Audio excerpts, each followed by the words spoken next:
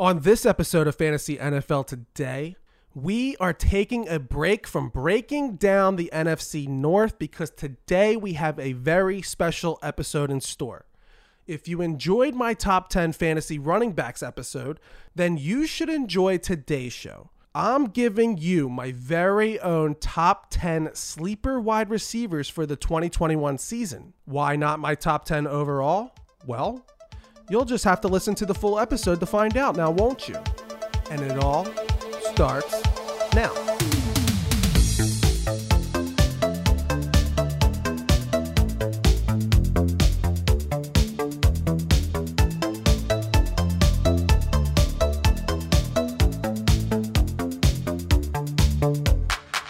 Welcome to Fantasy NFL Today, presented by Hoopball. Today is Thursday, August 5th. I am your host, Anthony Germain, and you can find me on Twitter at the Talking Sunday handle. That's TALKING, Talking Sunday, all one word.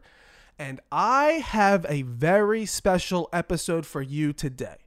If you enjoyed my top 10 fantasy running backs episode, I think you're going to like this one. Because today, I'm giving you my top 10 sleeper wide receivers. Yes, sleepers, not best. And why I'm giving you my top sleepers and not my top 10? Well, if you're following my robust running back draft strategy, giving you my top 10 wide receivers wouldn't help you out too much now, would it? If you solidified your house, that foundation that I always talk about with 2 to 3 heavy workload, true bell cow backs within the first 5 rounds, then most likely those top wide receivers won't be available for you to take. So why should I waste my time telling you how good Davante Adams and Tyreek Hill are? You already know that, you silly gooses. So once we have those backs in place, and maybe we added a stud tight end or a stud quarterback, we need to know where the hidden gems and the hidden talent are at the wide receiver position to fill out our teams properly. You're about to find out why I always say we can wait on wide receiver and just how deep this position really goes. So with that, here are my top 10 sleeper wide receivers entering the 2021 fantasy season. Number 10, Laviska. Pretend he's your little sister with the picture, baga dicka. Laviska Shenault is a super bad dude entering his sophomore season with the new look Jags. With a competent quarterback in the saddle paired with what should be a stellar rushing attack, someone will need to seize that number 1 role, and he could be that guy. While you guys are on DJ Chark, I'll be over at Laviska where the cost is half the price and thus he's twice likely to pay off. Chark? The guy that new head coach Urban Meyer said was a big guy that plays little? Chark? The guy Meyer said I just didn't like his size and thought he was way below average?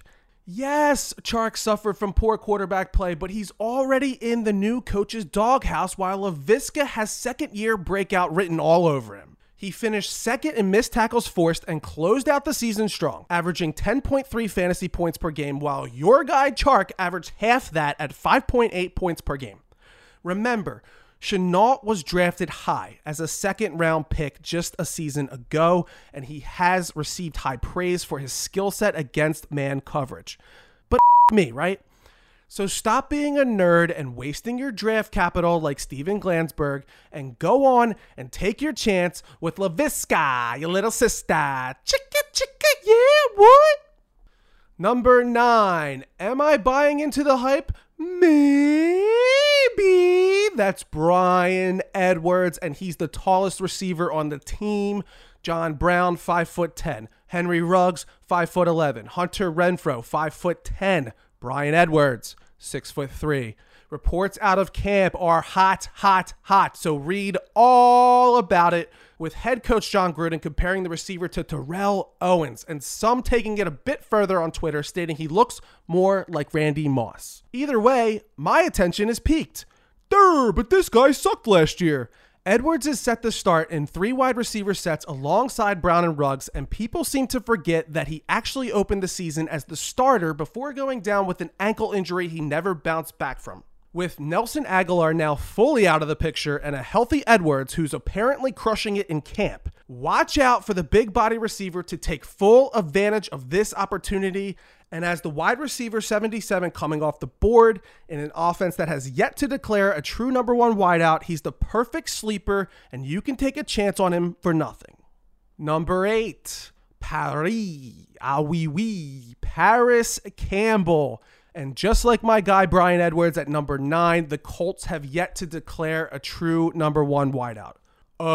T.Y. Hilton, ever heard of him? Oh, T.Y., the 32-year-old receiver who's been injured 2 of his last 3 years and didn't produce a damn thing until week 12 last season. Got it. Look, T.Y. might still have some juice left, but he's on the downside of his career, and he's nothing more than a household name at this point. Can we trust him? Nah, bro, Michael Pittman.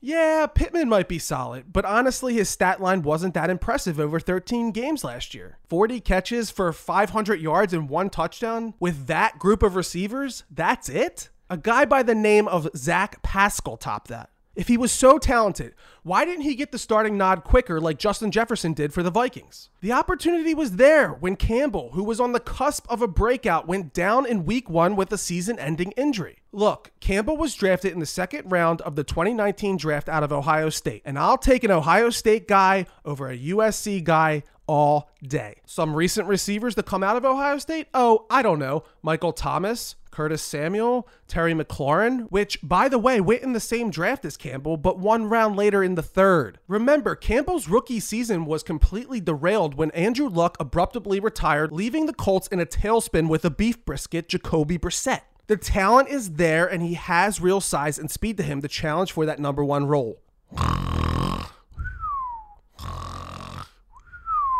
He's the wide receiver 63 coming off the board, guys. It's time to wake up. Number 7, quick, hide your shit because Debo's coming. What Debo? The one from 2019 that went for over 960 all-purpose yards and 6 touchdowns? Oh, that Debo. Didn't know you wanted him back, homie. Yes, that's Debo Samuel, and you better watch your step because this man is the bully on the block on Sunday, not Friday. And most of you are sleeping on one of the biggest dogs in the league. He's a bruiser. He'll take your chain, your money, and your soul if you get caught tripping. And now we're getting him on an injury discount? Most of you either forgot about his 2019 season or you're too enamored with Brandon Ayuk. Remember, Ayuk capitalized on the absence of a Debo Samuel and George Kittle. Those guys were injured for most of the year. He was their only viable option. And while I don't think Ayuk is a bad player, there's no way in hell he's getting 68 targets again. Samuel plays like a 49er. He plays with the tenacity the Niners are always looking for, always drafting for, and that's not going away anytime soon. So be careful, don't sleep, don't slip, and don't get knocked the out, man. Number 6, Mike Williams. Woof. I know, this is a tough one to sell, but hear me out. Since his arrival as a first-round pick in 2017, he's been overwhelmingly disappointing. But 2 seasons ago, he managed to crack the 1,000-yard marker while drawing in 90 targets. Yeah, what's your point, bozo? Enter new offensive coordinator Joe Lombardi, who just spent the last 6 seasons under Sean Payton and the New Orleans Saints. And my man wants Mikey to take over that X-receiver spot. It's the Michael Thomas role, and he has the size to do it. In fact, his measurables are almost identical to Thomas's. Have we possibly just seen Williams used the wrong way this entire time under offensive genius Anthony Lynn? It seems that might just be the case, and he should start to receive a high amount of targets closer to the line of scrimmage instead of what we're used to, which was those 2 to 4 long catches per game. During Lombardi's time with the Saints, Michael Thomas averaged an incredible 150 targets per season. So even if we get a slight bump up from Williams' career-high 90 targets, we're looking at a 1,000 to 1,200 yard and 7 touchdown floor.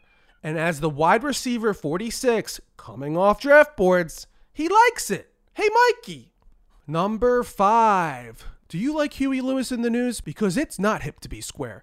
We're not squares here on Fantasy NFL Today, and you have to be one American psycho to pass on this guy. Don't you know who he is?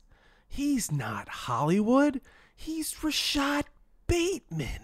I know, Lamar Jackson can't throw outside the numbers, but I've assessed the situation and I'm going. Someone on this team needs to step up and take over, and the opportunity presents itself nicely for Mr. Bateman. The rookie out of Minnesota has the look and feel of a true number one wideout, a true alpha receiver that's capable of getting open at will against man coverage. He was drafted in the first round. He's not going to sit. He's going to be on the field all the time, and I've heard him draw comparisons to Keenan Allen. Now, I know my behavior may be erratic sometimes, but in fantasy, it's all about opportunity, potential, and value, and Bateman checks all the boxes. He'll have the opportunity to produce. He has unlimited potential to take over as the true number one, and as the wide receiver 55 coming off the boards, he certainly has tremendous value. So do yourself a favor on draft night. Don't just stare at it. Take it. Now, if you'll excuse me, I have to return some videotapes. Number 4, with recent rumors swirling of the Philadelphia Eagles in hot pursuit of the Texans quarterback Deshaun Watson, this one can go either way. But regardless, like my pal Bateman, Philly is still searching for their true alpha number one wideout since the days of Terrell Owens. After many attempts and failing with guys like Nelson Aguilar, J.J. Arcega-Whiteside, and Jalen Reagor most recently, it seems they finally landed their guy. The Slim Reaper. Devontae Smith comes in on the lighter side looking like yours truly at 170 pounds. My dude is thin, but his biggest strength is his ability to separate, and the ability to separate at the college level translates nicely to the NFL. He absolutely smoked his competition with the Alabama Crimson Tide, going for over 3,100 receiving yards and 37 touchdowns during his last 2 seasons. He's being compared to Hall of Famer Marvin Harrison, and he should prove to be an immediate, reliable, and consistent target no matter who the quarterback is. He's clearly the most talented option on the offense and should be featured early and often. I'm not worried about him getting crushed by NFL defenders. I'm just a little concerned about his durability over the course of an NFL season. The NFL is bigger, faster, and more intense than what he might be used to at the college level. We're already seeing the effects with him being sidelined for 2 to 3 weeks with the sprained MCL. So buyer beware. But as the wide receiver 35 coming off the board and potential to be the team's number one wideout, he qualifies as one of my bigger sleepers as long as he can stay healthy. Number 3, after years and years of being an overvalued receiver in the fantasy realm, Brandin Cooks finally finds himself as one of my biggest sleepers of this year here at number 3. He's grounded himself in as the true number one option on the team, and with the Texans probably having the worst defense in the league, you can expect a lot of airtime, a lot of catching up time, a lot of garbage time. He's only finished worse than the wide receiver 16 overall once in his entire career, and the narrative of him being an injury-prone player is false. Even with the history of concussions, he's only missed 3 games in the last 2 years. It's all about volume, and the volume is going to be there. Cooks has the talent within a talentless group, surrounded by guys like Anthony Miller and Kiki Kuti. There's no threat here. He's the guy. Tyrod Taylor, Davis Mills, or Tim Couch, it doesn't matter. This man will be fed, and like all cooks, we like to eat a lot. Number 2. Courtland Sutton, only to be cut short of a true breakout in 2020 with an ACL tear in week 1. We now find Sutton on an injury discount just like our pal Deebo Samuel. And any discount on a player with this much talent qualifies as a sleeper in AG's world. Just like the stock market. Buy! We're buying the dip and letting all the other losers buy stocks at their peak early on. Sutton has the size and the metrics to go along with any true alpha number 1 in the NFL, and people are drafting this guy to be their wide receiver 3 on their rosters? Are you kidding me? Have you seen this man play? He looks the part and plays hard. He has passion and fire in his soul.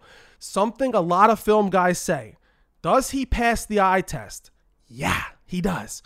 When you watch him play, he pops. He pops all right off that TV screen. Even with Denver's stout defense, the Broncos play in a tough division against teams that are going to score a lot of points. The Chargers twice, the Chiefs twice. So they're going to have to put up some serious points if they want to win, and Sutton will most likely be the first read no matter who the quarterback is. Oh, but Drew Lock and Teddy Bridgewater suck. Listen! Sutton was on the verge of stardom with Drew Lock under center. He finished that 2019 season with 72 catches going for over 1,100 yards and 6 touchdowns. I'm sorry, but if you don't see the value in this, then you're too far gone. And I leave you in the hands of God now, because I can't help you. And number 1, first we got DK Metcalf. Then we got A.J. Brown, and now, ladies and gentlemen, may I introduce to you my number 1 sleeper for the 2021 season, Elijah Moore, the Book of Eli. And no, this is not a mistake, because he's about to go absolutely nuclear all over this league. He's only the next Ole Miss product coming down the pipeline after going for under 1,200 receiving yards and 8 touchdowns during his final season with the Rebels. But you don't like short receivers. This guy's 5'9", weighs 180 pounds. Well, look at me and color me purple. Actually, scratch that. In fact, color me green, gang green, jet green, any green you want, because I'm all in. Every single player to ever speak about Eli Moore has nothing but the highest praises. How hard he works, how focused he is, how bad he wants to win. He's got a dog in him and a desire to be the best. I don't care who anyone else is comparing him to, because I'm pegging this man as the next Antonio Brown. Antonio? Yes, Antonio Brown. Plus, he's the perfect fit for what new offensive coordinator Mike LaFleur wants to do with this offense. You've heard me say before on this pod that I absolutely love rookie quarterback Zach Wilson. I think he's the next superstar quarterback to come out from this draft, and there are already reports of great chemistry between the two. Yes, the Jets brought in Corey Davis, and yes, they still have Jamison Crowder, but we've already seen everything we've needed to see from them. So move on over, because there's a new sheriff in town, partner. His name is Eli, and he is this year's Justin Jefferson. Yes, I said it. Yes, I mean it. No punches are being pulled this round, and we're going for the Mike Tyson knockout, because this man is embarrassingly coming off boards as the wide receiver 57. Don't be afraid to reach, because the payoff will certainly be there. And just to pile on a little more, pun intended, this defense is going to be getting scored on left and right, which means more airtime, more catch-up time, and more garbage time. Pun, pun, pun. But that deep ball is exactly Zach Wilson and Elijah Moore's specialty. I see big, huge, enormous things coming from this fantastic prospect, and we can get him cheaper than some of the guys in my fantasy league. So with that, my biggest sleeper of the 2021 fantasy season, the New York Jet, Elijah Moore.